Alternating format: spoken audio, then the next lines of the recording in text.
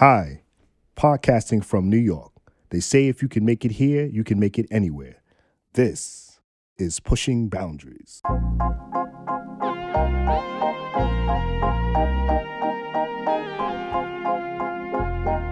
Most of today's commentary on complex social issues is binary, unproductive, and flat out lazy.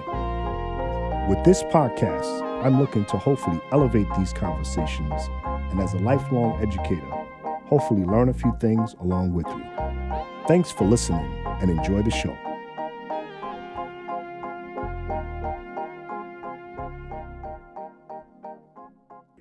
All right, so I just wanted to welcome everybody back to Pushing Boundaries, and that we have another guest today, Mr. Larry Carthan, and he's going to enlighten us in terms of his journey as a black man in this country.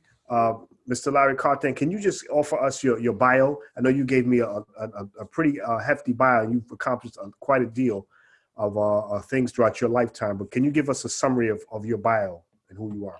Yeah, first things first, I am a black man. I just want to make that clear. Well, my journey started, it's a little rocky one, single parent household. My mother was a visionary on how she wanted her 7 children to grow up. And she structured us in that way to make sure that we have an idea exactly what's out in society and what we will be possibly experiencing as we grow older. I'm originally from Brooklyn, New York. I moved to Queens probably in the late 80s, around 85, 86, around that time. But my journey has been a struggle as a young black man in society. I didn't really know where I was going as a young man and what direction I wanted to take. But all of my life experiences brought me into what I'm doing today, saving lives. In my bio, basically, I started several programs throughout New York City. I worked on Wall Street for many years, top-notch Fortune 500 companies. I was blessed with that. I had a lot of experience with these corporations, which allowed me to bring it into the community with my experiences, to share with my brothers and sisters on what they need to do. Even though I'm doing music now and enhancing a lot of the schools in the geographic area, I still give them that input of how to save money, how to invest, how to do things along with the drumming, because that's what saved my life over the years. So tell me, let's go back into your earliest life and growing up. You say you grew up and you came out of Brooklyn. Go Brooklyn. You came out of Brooklyn, and so what was life like? And in having to navigate your community and navigate things that were happening in your community. What's not true about your household? What's not true about you as a young man during that time? There are a lot of things that are said about these communities. We saw Minister Society, we saw Boys in the Hood, and we know those scripts, right? And so what's your script during those early days? Well, in the early days, I'm going to be frank and honest with you. We did the welfare thing and we did the whole, survival thing with the family. People really didn't realize that we were poor. We were very poor in a way where we had to struggle each day to survive. But on the outside, it looked like we had it going on. That's how my mother had it structured. The environment was very, very rough growing up in Brooklyn at the time.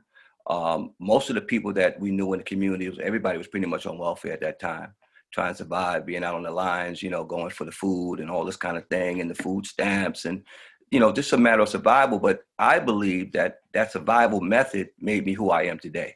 It made me more of a structured person, a more of a caring person. A lot of people may see me on the outside and say, well, I don't do enough. I'm not caring enough. But from what I come from in my background, plus I love my people and I love my community. So, how was it that you didn't end up, there were a lot of traps out there, right? And there was drugs, right? There was violence, there was gang influence in the community. How come those things didn't capture you? How come those things didn't take you off track or from your journey? Like, did you engage in those things? What happened? How did you avoid it? How did you navigate that? Well, I had, older siblings, in the household. So my thing was, I just always knew, which is instilled in me, that it had to be more than shooting dope and smoking weed and drinking and all that kind of stuff. Because we always had an older family member that was engaging in these activities. And as you young and as you growing up, you see that the destruction that it was taking on their lives. And it was visual. It was not like something that you see on TV now and you hear about it. It was face to face. So I understood that I just didn't want to wind up like that. And my mother came, I had cousins and family members that were indulging in a lot of drugs and gang activity. And my mother kept us away from that. She kept us more into a positive light. She would take us places where things was positive. She made sure that we saw the other side of it, not just the bad side. She would get us up early in the morning and take us down to the village and walk around, or take us down to Fifth Avenue, or take us down to Wall Street and just walk around. We had barely enough money to get on the train to go down there, but she would get us all together and say, well, this is something else you can think about. This is something else I want you to visualize in your mind as a young man, 9, 10, 11, that this is a possibility. You could be here someday, that you can go either way. But I'm going to constantly reinforce this positive thing every day, and regardless of the environment, shooting and killing. We used to walk over dead bodies outside. Somebody that got shot the night before, stabbed in the neck or whatever it may be. And we used to see that going to school in the morning. Mm-hmm. And we didn't have no psychological help back then, and no kind of treatment to go in and say, well, you're traumatized. This goes on every day in our community, and we don't get that type of psychological help. But since I had a strong background, my mom, she was so strong, Wilma Cawthon, they call her the First Lady of Brooklyn. She made sure that we were ready to go and that the foundation was set. And no matter what came our way, we should be able to overcome obstacles because we saw the good and the bad. And when you see the good and the bad, you can pretty much balance it all out. How many siblings did you have? 6. Okay. Single parent. Most of the time, from what I can remember growing up, I think we were in a 2-bedroom apartment. I shared the beds with some of my brothers. He would sleep at one end, I would sleep at the other end. And the major thing is make sure you wash your feet, man, because we're all in this thing together. So you got to make sure you're straight right now. And for most of the time growing up, man, it was just tight, but you had so much love and camaraderie within the household that, we looked out for one another. We overlooked a lot of things. A lot of things didn't bother us. We saw our friends with the nice sneakers on. Back then it was Converses and Puma Clydes, and they come to school with the jeans creased and the nice pants. We used to have the pants made back then. You have them made, nice. And we just had whatever we can get. Salvation Army, whatever. And they used to laugh at us. They used to joke with us. But education was another thing that she instilled in us big time. I can remember as a young man, Sesame Street. She used to sit me down and say, listen, you're going to sit here for the whole program. And I want you to watch Sesame Street every day. And I want you to get your verbal thing together. I want you to be more articulate. And that's going to teach you, son. Just sit there and sound out your words and understand what's going on. And subliminally, it's going to settle in. And those type of things that are not really being done today, that a lot of the students are missing out on. That old time learning, that old time in your face, getting it done on a regular basis, day to day. After school is over, we still grinding. My mother would say, okay, when you come home from school, we got school. I said, what do you mean we got school? School over? No, we got more school. You're going to sit down there and you're going to do your homework, and then you're going to read this, and you're going to do that, and I'm going to have words for you. I'm going to have stuff for you to do. And that's how we lived our life young. We didn't have much, but we understood the plight, because remember, the movements was from the 60s going into the 70s, right? So we still was community based, right? Remember, we, all the civil rights movements, 65, 66, 67, all that flowed into the 70s. So we still have a certain family structure where the father may not have been there, but a lot of things wasn't stripped from us. You understand? There was a lot of things that was still probably pouring more into us with the civil rights. Then once the civil rights movement was over and the depletion of the family structure, then you see what you have today. Kids misinformed, not understanding their history. Not because, when I sat down, grandma be up in there talking about what she used to do back in the day, with my dad, how she used to hit him over the head and how you did do this and do that. And I said, what? Whoa, hey. So she put the fear of God in us too. Because, you a thug like that, grandma, So all that is gone. Big mama, all that, there's no structure no more, So I know you mentioned your dad for a moment there. Well, how long was he with you? What do you remember of your dad? Well, my dad was a laborer. My mother was educated herself. She graduated from Adelphi University. Even though she had us, she struggled, and she made a way through education to push herself.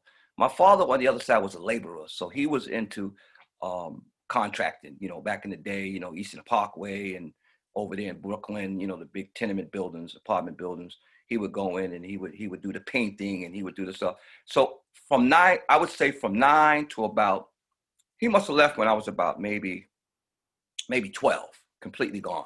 12, he just out of there. So from my younger days, he used to take us around with him on the weekends.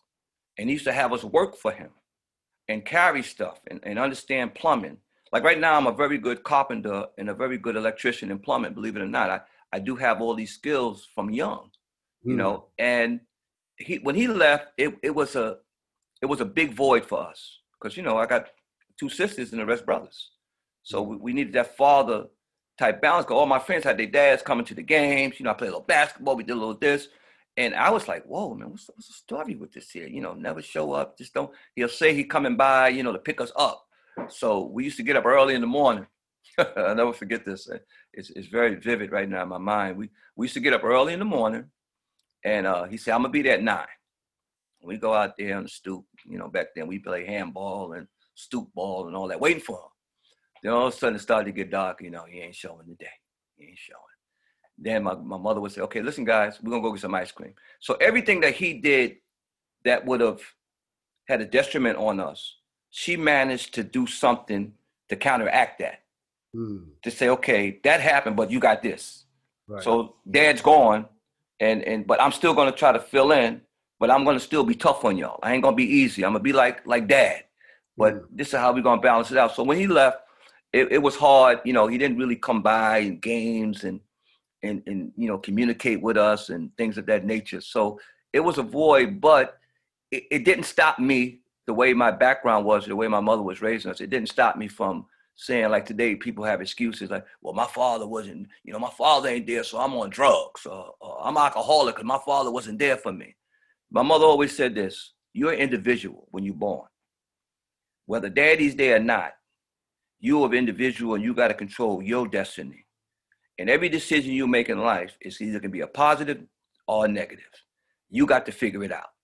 And that's if you get that every day and you come on with some crap and you get that every day, eventually you'll start to say, you know what? Yeah, I can do this. I can overcome that. I can make it happen. And sometimes the young people today, they just don't know their way. They can't navigate because they don't have a rites of passage to say, this is the way to go. This is a good idea. A lot of them pretty much don't even talk anymore. There's no communication with today's technology. So it's kind of hard. So tell me, moving right on into that, you talked about the rites of passage, and becoming a man, and you talked about, your mom stepping in the gap, right? Right. And then you also talked about there was an influence from your dad up until 12, right? And he gave you right. and carried you, and that you were able to use as a young adult. So what is true about you on your path, right? And so in your rites of passage, what happened for you to become that young man? Well, I would say high school. After I graduated from middle school, high school, there was a lot more. Remember back in the day, there was a lot more. I would say, men working in the school system. So a lot of brothers, working the school system back there. These after school programs. They had something called the Bushwick Royals. That's when I started my marching band endeavors and things like that. So they had so much going on. So high school was sort of like that pinnacle in life where you can go either way. And the drug scene was heavier then, and people smoking weed and, drinking the Boone's Farm and all that wine back in the day, So I still had to make a choice to be a part. So I was a part, but I was not a part. You know what I'm saying? Like while y'all go hang out, I'm gonna get the work done and then I'm gonna hang out with you. I'm not gonna smoke and do the stuff y'all doing, but I'm there. You know what I'm saying? But I had to balance it out because I had to be a part of the environment somehow. I didn't want to be an outcast, because if you're an outcast, then forget about it. It becomes another issue. So you want to fit in, to not fit in, and that cool guy. But remember, I had the street knowledge and I also had the home knowledge. So I had the maneuverability to think out the box, think a little further than what they were thinking. They were smart, but I had to be smarter. You see, I had to plan myself to be able to be around them, but just be a little swift. And I outsmarted them for many years. And that was the pinnacle of my life. And it taught me a great deal on how to maneuver. Once again, my mother, the groundwork, and then the maneuverability as I got into high school, I knew how to maneuver around. So that was my pinnacle right there. And then I would say the biggest experience I had was a change in my life is when I applied for college. When I started thinking about college, and I started thinking about a career. You know, what do I want to do with my life? Because that's the scary part. Because once you leave high school, most people don't understand, and parents may not even understand that you have a comfort zone from elementary to high school, right? People are nurturing you and they treating you good, and you know the teachers are hugging you, telling you, okay, you could do it, and you're being supported in a lot of different ways. So when you get to the 12th grade, it's almost like you're leaving mommy house, because all those people that cared about you are going to start to leave, and you got to go. And now once you leave high school, you wake up the next morning, the summertime is here, and you're saying, what am I going to do with my life now? Did I decide to go to college? Am I going to take a trade? Or is there somebody to mentor me to tell me what I need to do? Am I prepared academically to go to college, even though my parents want me to go? Do I have the foundation? Because I'm just going to go in and drop out anyway. Or do I go take a trade because I know I could probably do that before? See, these are the things that are the rites of passage that we don't discuss with our kids, you know, and our students at an earlier age before they get to high school. You see, so they don't have that traumatical type of thing where they don't know and they get frustrated and depressed, and then they start doing other things because they have no out. They don't know the out. Like most of us didn't know the out. But if we have a strong foundation, we can know the out. So that was like the rites of passage when it was time to go to college. And I had to figure out what I wanted to do in my life. So you talked about the marching band as early, getting our early engagement in that. What was that like? I mean, what was that about? So that was your thing, because some people have basketball, some people have sports, but the marching band seemed to be your thing. Well, so when I was about 5, well, no, let me get it right now. 5, 6 years old, my mother bought me a drum set. Right, a swing line drum set. I'll never forget that drum set, man. It was metallic orange. And my grandfather was a saxophone player. So he was there. He was instrumental. He was in and out, but he was a jazz player and he needed a drummer. So he made me the drummer. But I like drums. I used to watch all the concerts, like rock concert, Don Carson rock concert, and all the Saturday shows come on with Earth, Wind and Fire, live band. You know, 70s live band, man, they getting down. And we used to watch that, man, on TV, and they used to go, I said, man, I want to be like that. And my grandfather said, we're going to get you a drum set. We're going to try to get you a set. We were poor. We didn't have the money, but they scraped it up. They got me a set. But I didn't know that was going to be a turning point in my life, because he needed a drummer while he played his saxophone. So here I am sitting on the drum, want to do my own thing. I want to bang and play and just groove. He said, no. You're going to follow me. I'm playing this riff. This is how you're going to play it. And I'm sitting there, man, doing riffs on the ride cymbal. And I'm back there playing. And after a while, you know, I was like really getting into it. You know, he was teaching me, but I didn't know he was teaching me the correct way to really approach a drum set. So after that, this program opened up called the Bushwick Royals. I never forget. There was a old folks home across from where I lived on Bushwick Avenue. I lived on Market Street. So right across was old folks home, which the old folks, they moved them out. So they made it like a rec center. There was no basketball or nothing, but it was like a little rec center. So on the first floor, they had the Bushwick Royals. I was young though. When I first started that, I had to be about maybe 10, 11. So everybody in the Bushwick Royals was older. But my mother had a lot of influence in the area. She was with the politicians and all that kind of thing. So she said, my son want to join, he going to join. But everybody else in there was teenagers. So back in the day, the drums were heavy, man. That was that heavy plywood that you couldn't even lift the drum. You had to have muscle, had to work out. But the guy said, okay, we're going to fix him. We're going to give him that snare drum and see if he can play it, if he can hold it. Man, I fought through. That's another thing that built that whole power structure in the mind, that I want it bad enough. I don't care if it hurts. I'm going to do this. And they strapped that drum on me, man. And I was playing with them old guys. And They said, this guy, we got to break this 9, 10-year-old. Don't worry, he gonna fall. And I would be hurt, man. I go home. I tell my sister, listen, my shoulder hurt. The strap was low. Could you take care of that for me? She rub it down for me and fix it. And I go back the next day. And after a while, they believed in me as a young man. They said, yo, this guy got some determination. He's gonna do this. And I learned everything I had to learn about it. I even went to other drums because I had finished the snare. Then I went to the quad and the bass. And before you know it, we would have parades down Bushwick Avenue every year. It was a big thing. We had like mansions and stuff on Bushwick Avenue back in the day in the 70s. It was very, very, very beautiful back then. You know, we hadn't had, I think the blackouts, you know, around like the 77, and we had 2 blackouts that hit Bushwick that really destroyed it. You know, all the stores were gone. There was just nothing there, demolished it. And maybe today they're starting, even up until today, gentrification is coming, they're starting to rebuild it. But back then, that was big for me. That helped me in my development, just fighting through that process. Wow, that's a lot, you know. And that whole, you know, the given context to the whole Bushwick scene was serious. I mean, what was going on there in terms of, you know, trying to keep the focus, but the environment is up in flames. Oh man, yeah. We had. I can recall sitting on the stoop and people was running down the block with half of a cow on their back, and I'm telling myself, you ain't got no refrigerator. You ain't got nothing going on, and you running down. I've seen people run down with TVs and get halfway down Bushwick Avenue and drop it. Boom. You know, it was just a mayhem, a frenzy. And being a young man, seeing that, I'm like, you know, that's once again, these things that are visual to you that you see happening to your people back then. Like, we never had nothing, so we just gonna take everything that's here. We gonna do this. Not understanding after the smoke clears, what do you have left? If you're destroying it, I mean, it's a blackout. Of course, these things happen, but that doesn't mean you go to a sneaker store and you just take everything out the sneaker store and sell them on the corner the next day.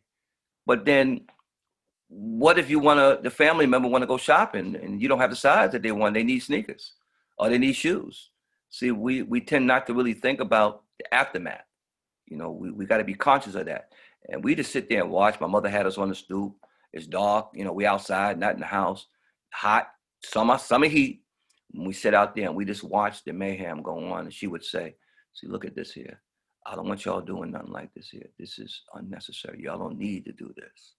You know, you got to provide for yourself. You don't need to go out and steal somebody else's goods or another man's goods or destroy somebody else's property for your own benefit for a short-term gratification. She always spoke on short-term things that look at the long term. You know, a lot of people, especially young people today, say, well, what if I don't make it to 20? But what if you do? What if you make it to 80? You know, I don't know if I'm gonna live to 21. Yeah, but you don't determine how you gonna live. Even if you're doing the wrong thing, you can't determine how far you're gonna go. You counting yourself out that early? I mean, think about your future. Think about what you can do. We're all in this thing together, you know. That's right.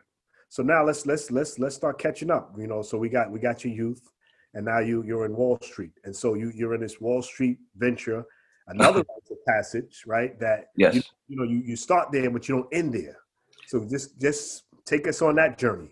Okay, Wall Street. Okay, so there was different ways you can go back then, right? So, you know, after college, you know, you ask yourself, okay, what do I want to do right now? Okay, so they got civil service work. You can be a garbage man, you know, sanitation, you know, motorman, police department, corrections. Okay, then you got Wall Street.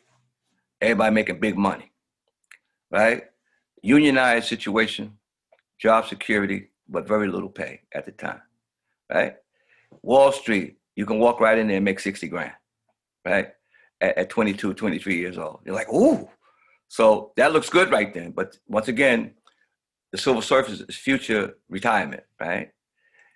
Longevity to an extent, Wall Street short term. So I remember going to Wall Street. I always went, every time I had a job, it was from the ground up. It was never walking into something where it was as gratifying.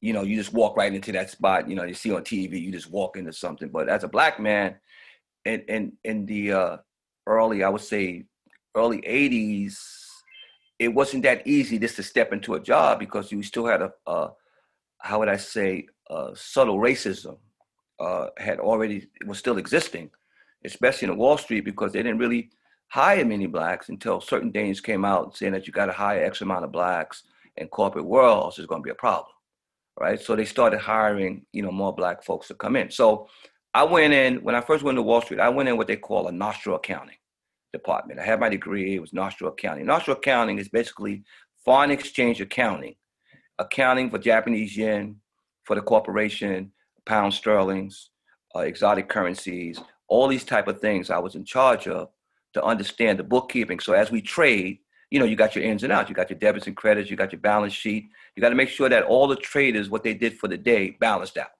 All right, that was the first thing. So that was cool because I worked with a few people that were kind of young. They wasn't really, how would I say, into the racist thing. They were just, we were young. So, out of school, we just chilling. Everybody's cool.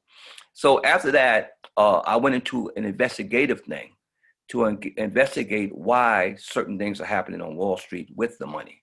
Where's it going? Did we pay it to the wrong person? How do we retrieve that money back? How do we make our books whole? So I became everything I touched, I tried to be the best I can be. I tried to learn everything about that position that needs to know and more. And got so good at it, I started creating stuff for the department. And that gave me longevity because 29 years on Wall Street, that gave me, longevity to learn things. After that, I was approached. I never forget. I was in the men's room and I washed my hands, and the chief trader of the company came in. He's probably, tons of money, these guys, chief trader, top guy, he runs the floor. And he saw me because they needed Afro-American people to go on the trading floor. You know what I'm saying? There was a problem with, in the papers and stuff that they weren't hiring enough blacks to be on the trading floor to achieve a certain goal. So he saw me in the bathroom and he knew my track record, that I was one of the best investigators they had. He said, listen, I want to offer you a job. Would you like to come on the trading floor? And I looked at him, I said, well, why is this man playing with me about the trading floor? But I already knew that they needed blacks. I already knew that they needed Afro-American, black folks to be on the trading floor. So he offered me the job. He said, I want you to come in the ground level and I want you on the floor, man. I'm gonna talk to your boss and we're gonna get you right away. Once I got on the trading floor, man, it was a whole different ball game. The racism was so thick you can cut it with a knife. That's how it was. Because they're saying to themselves, even though the chief trader knew that I wanted this guy here, that doesn't mean that the supporting cast wanted the guy there, right? So he came in, I can't hear you coming through. No, I got you. All right, so they were there, and so I went in, and this is the thing that got me. The gentleman that was doing it before me was white. He was Italian. So I'm coming in, and I had to handle their orders.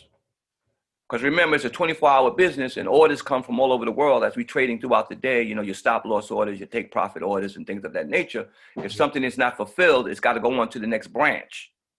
So it could be I would say Goldman Sachs in Tokyo, or various branches where the orders, and we even took orders from other companies, right? That we would take care of during the day to see if they would hit those marks. If it don't hit, you got to pass it on to their next correspondent bank. So anyway, the first thing I had to do to understand orders, I had to run around the floor. It was 40 traders on the floor. So as a junior trader coming in, I had to go and take orders in the morning for breakfast from every guy on the floor. They wanted to see if I can order the coffee, the donuts. Now, any other brother would have said, yo, man, y'all got to be out your mind. But me understanding from where I come from, humility and understanding and being objective about things, that this may make me better to remember things. So if the order is wrong, they're going to tell you, well, Larry, I ordered a ginger ale and this and that. And where my ginger ale at? So I would have to call up the shop again and say, listen, could you send up a ginger ale? Or, I asked for a bagel with cream cheese and you just send me a bagel with butter. That's wrong. So that you had to do. That was your rites of passage on the trading floor. You had to go through this type of vigorous thing. And then after a while, they started giving you positions. Now, remember, whenever you're working for sometimes organizations, you got to do double the work. You ain't going to be everybody else, one thing to do. You're going to do double. So you're going to work. So I had to do the orders. And then when you go to a bank, let's say you're traveling to, let's say you're going to Japan, right? And you want to do an exchange of Japanese yen. You would go to the teller window, right? And you say, well, I want X amount of yen because I'm traveling abroad to exchange for this amount of dollars I have. So what they would do is they would call up to the trader floor, and that would be me. And they say, can you give me a level on Japanese yen? I would go to the Reuters, talk to one of the brokers, say, what's the level on yen? Let's say he gave me something like a 115.35, right? So what happens is there's a profit margin of 5 pips. So I would have to adjust it by 5 pips, call down and say, this is what the price is, okay? So now at the end of the day, if you do your pricing in and out, you have to end up with a profit because we're doing an exchange for you. So all these things went into play, the racism and all that, and just going through things. And every day they would have big events that we would go to, big Reuters parties. I mean, what you see on TV was pretty much what it was. When you were a trader back in them days where the money was plentiful and things was happening, you go to an event, a Reuters party, they got limousines lined up outside to take you door to door, take you home. Wow. You just jump in one and go right on home. If they had a Christmas party, it would be at the most exclusive places on the planet. And these are the experiences that I had now. To think about it now, a little guy from Brooklyn, I'm here with all the heavy hitters making money, CEOs, chief traders at these luxurious. They got shrimps as big as your hand in there. They got lobster as long as the table, right? Anything you want right there. And you're in the midst of this here and you're just taking it all in, but you losing who you are as a person, right? Because you always have to remember where you come from, that you're just a guest. I always look at everything I do as just a guest. Like some people that I worked with, they would have a shrine on their desktop. They would have pictures of the family and the kids and all that and this and that. And I've always realized that this is not my company. I'm just a worker. So if they tap me on the shoulder tomorrow, I'm just getting up leaving. I ain't packing no boxes. I ain't packing no pens. I'm not doing none of that. And, you got people got shrines and everything. And they used to come out, Larry, how about your picture you found? I said, no, that's cool. Everything good, man. I'm just trying to do this job, man. That's all I'm trying to do. And when it's time to roll, I'm rolling. Right. You don't have to tell me nothing. Right. And that was my experience on Wall Street. And I remember, I would say later on, as the years started going on, it started getting more pressurized because then I started having my own desk. I started trading yen and I was with the big boys now. And you had positions you had to take. And I never forget, there was a woman that was a trader that was handling the Hong Kong dollars. And I never forget this. I was doing Australian dollars, Aussie dollars, and French francs, right? And I had it under control. So she got ill for some reason. They said, oh, you're going to do Hong Kong dollars. I said, Hong Kong dollars? I mean, I really don't know much about the research on that. So this is when the Beijing crisis happened. I don't know if you recall that. Over in China, it's a big uprising. Remember the guy stood in front of the tank and all this kind of stuff and things were going crazy and all that. Yeah. So now the market is in a frenzy. She's out and I'm doing Hong Kong dollars. I'm sitting in the middle of the trading floor and everybody's screaming out, asking me for prices and things are going. Let me tell you how the mind works. The mind is amazing, man. The mind is amazing. If you focus on, how would I say, panic mode, right? If you get into panic mode, you can't think, right? It's a cloud that comes over you and it's like an out-of-body experience that you can't. But if you poised and your body and your mind is in one, you can, man, I was trading like I did Hong Kong dollars for years. I was trading that stuff.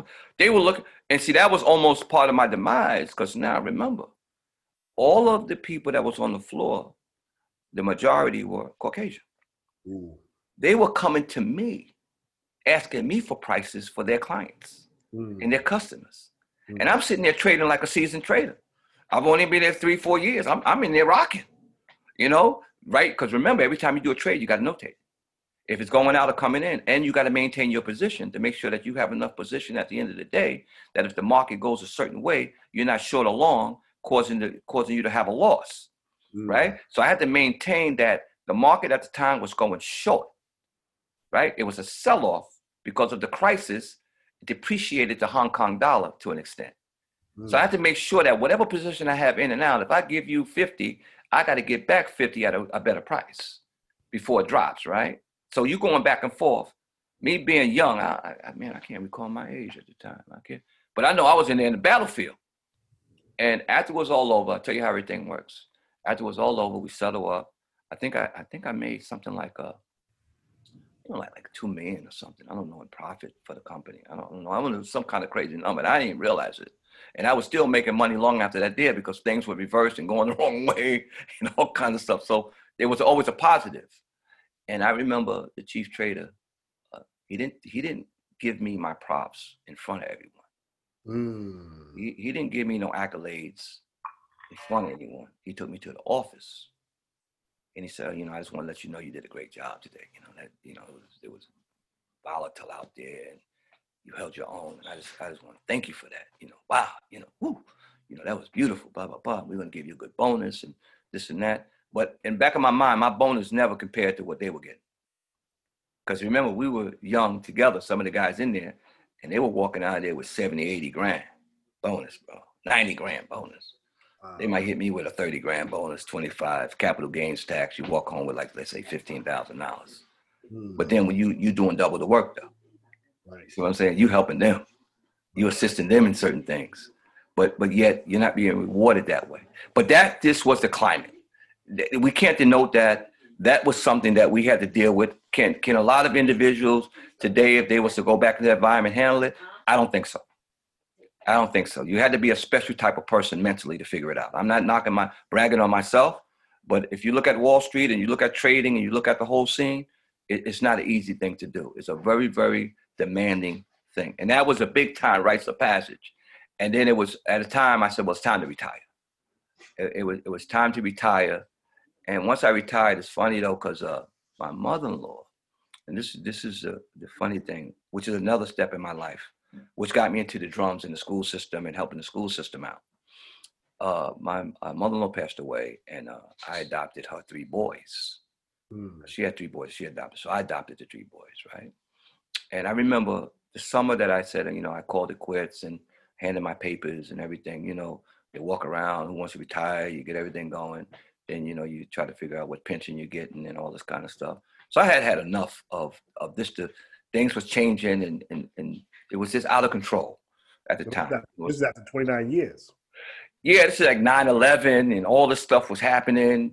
I got out of there before 9/11. All this stuff was starting to happen. It's after 29 years of service, but things were rough. Let me put it this way. Things was rough before 9/11. The job market, remember, Bush was in office, and the job market for blacks at the time was kind of tight. Unemployment was high. We couldn't find jobs. So it's a lot of things going on before 9/11 even happened. Okay. And things were changing for us a great deal. But once 9/11 happened, that just put a seal on it.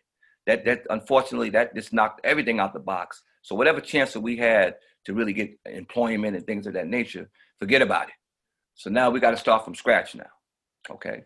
So I remember saying, that's it for me. I had enough.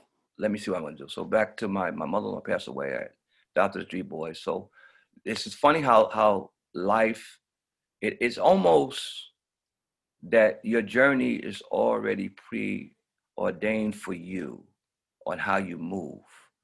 And I'm going to really get to that in detail right now, right? So young men came to me and I wanted to put them in something for the summer. My wife sat down and said, we got to put them in summer camp, man. They ain't going to hang around the house all summer. So I was good with the precinct in the area, and they told me, well, we run this youth police academy every summer. So I said, well, where is it at?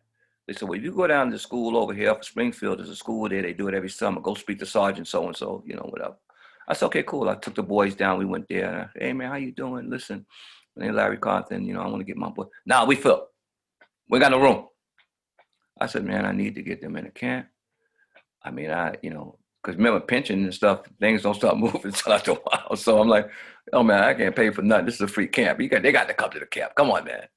So they said, no. I said, I tell you what, I'm a drum tech. I know marching band stuff. I know drums very well. Why don't I come in 2 days a week and we barter, right? I'll teach them the drums. You don't got to pay me nothing, but my sons has got to be in the program. He says, give me a minute. Let me think. Yeah, we got room. Right? So they got in. So now I stood up. My obligation was sound. It was hot, man. The gym was hot. You know, you had these chairs out, these tables out, and I would go in there with the young men. I think I was doing like 30 guys at a time. And we would have the drumsticks and we were working on all these rudiments and things of that nature. So I never forget. The principal runs down. He nearly fell. He ran down so fast, he nearly fell coming through the gym. He was so excited that I was there. He didn't know me. I didn't know him. He came in. He said, listen, when you're done, come see me. Please come see me, sir. I said, no problem. And I'm going to show you how destiny and certain things happen. So I finished up, all sweaty and everything. So I'm going off. He said, how would you like to work for me? Coming into the school. And we have a gentleman here who teaches downstairs, our music guy, but he cannot control the masses. He has no control over the kids. You had the same type of students in the YPA that go to the school, and you had them under some serious control. So I want to know if you can bring that to the table for me. You know, I'll pay you whatever, you know, it is. We can work it out. Logistics. I said, well, okay, cool. I said, you know what? You're blessed, man, because I'm retired now. And all I got is some time. We can make it happen. So I started with him. I would go in, and I understood the disconnect between some teachers and students. Okay, that you cannot force students to do things that they feel they're not capable of doing. That's right. You have to convince them that they can be capable, that they can do it, that don't be afraid of it. But you have to do that. You just can't say, I'm a teacher and do it. No, because I'm afraid. And if you could tap into, because I was a student once, you got to understand. If you're afraid, then I got to maneuver each of the 30 kids in the class. I'm going to try to figure out how to maneuver around the class to make sure everybody's engaged and everybody get the idea that they can accomplish a goal, and we ain't putting nobody down. Ain't nobody better than nobody else. Right. A lot of times you're not going to teacher college and getting that. You know, there's certain things that you got to figure out for yourself. That's right. So I managed to control the class till we had a band, man. I'm talking about we had something like, I don't know, 50, maybe 80 kids. He could teach the horn. I mean, I would go in there. If I had a day off, there'd be a problem. But when I was there, the structure was there. They knew what they had to do. I wasn't trying to play because I had a cell phone. I call your mother in a minute and say, Miss Jones, listen, can you got a minute? Come get him because it's a problem. Right. The music teacher probably wouldn't do that. He wouldn't call Miss Jones. You know, he would just try to handle it himself. But sometimes you need reinforcements when you see that you have some resistance in some kind of way that's disrupting the masses. You want control, right? So that was going great, man. The band was kicking. So let me tell you how faith have it, man. So here we are doing this here, and we making it happen. And all of a sudden, someone from an after-school program comes down and says, listen, man, listen. I got to have this in the after school, baby. You know, we need to have it. Yeah. So now I'm doing morning, break, and then come back afternoon. So now God is providing me with, you know, it's a blessing. God has blessed me throughout my life. It allowed me to say, you know what? I'm helping kids. It's not really about the money. Sometimes you don't think about the money, because if you think about money, you can't do nothing. I'm gonna be honest with you, because you think about getting paid and you ain't think about trying to teach them nothing. You just say, where that check? Right. But if you have a certain thing in your heart, right, that you really want to see somebody succeed, you don't think about the pay, the money and all that. You think about making sure they get it, because they're an extension of us, right? They're Black, Latino, white, Greek. They're still an extension of us, because if you implant something in them, the only thing they can do with it is just take it and give it to somebody else, right? It's innate that you give it away. So I did that for a while, and I never forget, they had this big conference, a teachers conference. What is it? It was at, was it Jamaica Town Hall? Somewhere in Queens. Flushing Town Hall, that's right. Flushing Town Hall. And there was nothing but principals in there. And I have this 30-piece band. There's this band that's kicking, that's playing all the top tunes. Kids playing, you know, you got the white kids, Latino kids, you got the Black kids, you got, it's just a small, everybody's in the group. Everybody's camaraderie. Everybody's getting along and making it happen, right? As one unit. And that's what the band brings. It brings a camaraderie where it's like family. Right? So we're in there playing. So the principal was like, wow, look at this. How do you get these kids to do that?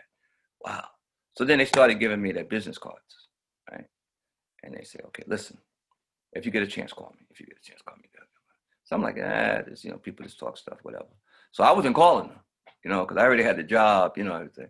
But then they started finding me, and they said, well, can you come to my school for an hour? Can you come to my school for 2 hours?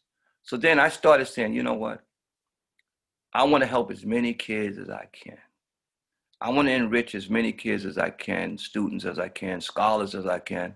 So I'm going to make the effort to travel throughout the 5 boroughs, wherever they want. Because I believe wherever I go, God put me there for a reason. Sure. There may be some kids in there that need my services. And he says, okay, your next assignment, whether you know it or not, Brother Larry, you're going to be going over there. Or you're going to be going to the Bronx. Or you're going to be going to Queens. Or you're going to go somewhere because I need you to help these particular kids that needs your insight. And everything is driven not by me, by another power, right? So as I go into different schools, the thing that intrigued me the most about today is that every school I go into, I don't care whether it's the Sheba, I don't care if it's all white, or black, or Latino, or Indian. One thing that we all have in common: kids are all the same, no matter who they are or what ethnic background they are. They're all the same. They have the same plight. They have the same ideas, right? How you maneuver is how your family structure helps you, right? Some of us don't have it.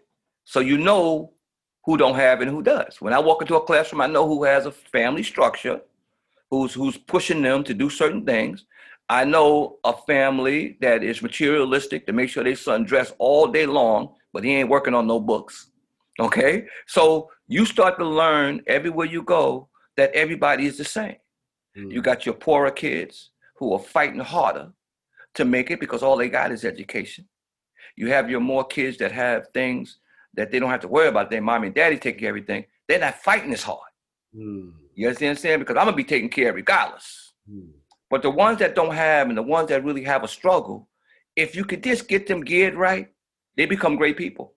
Right. If you look at all the stories, if you go back and you check out all the famous people.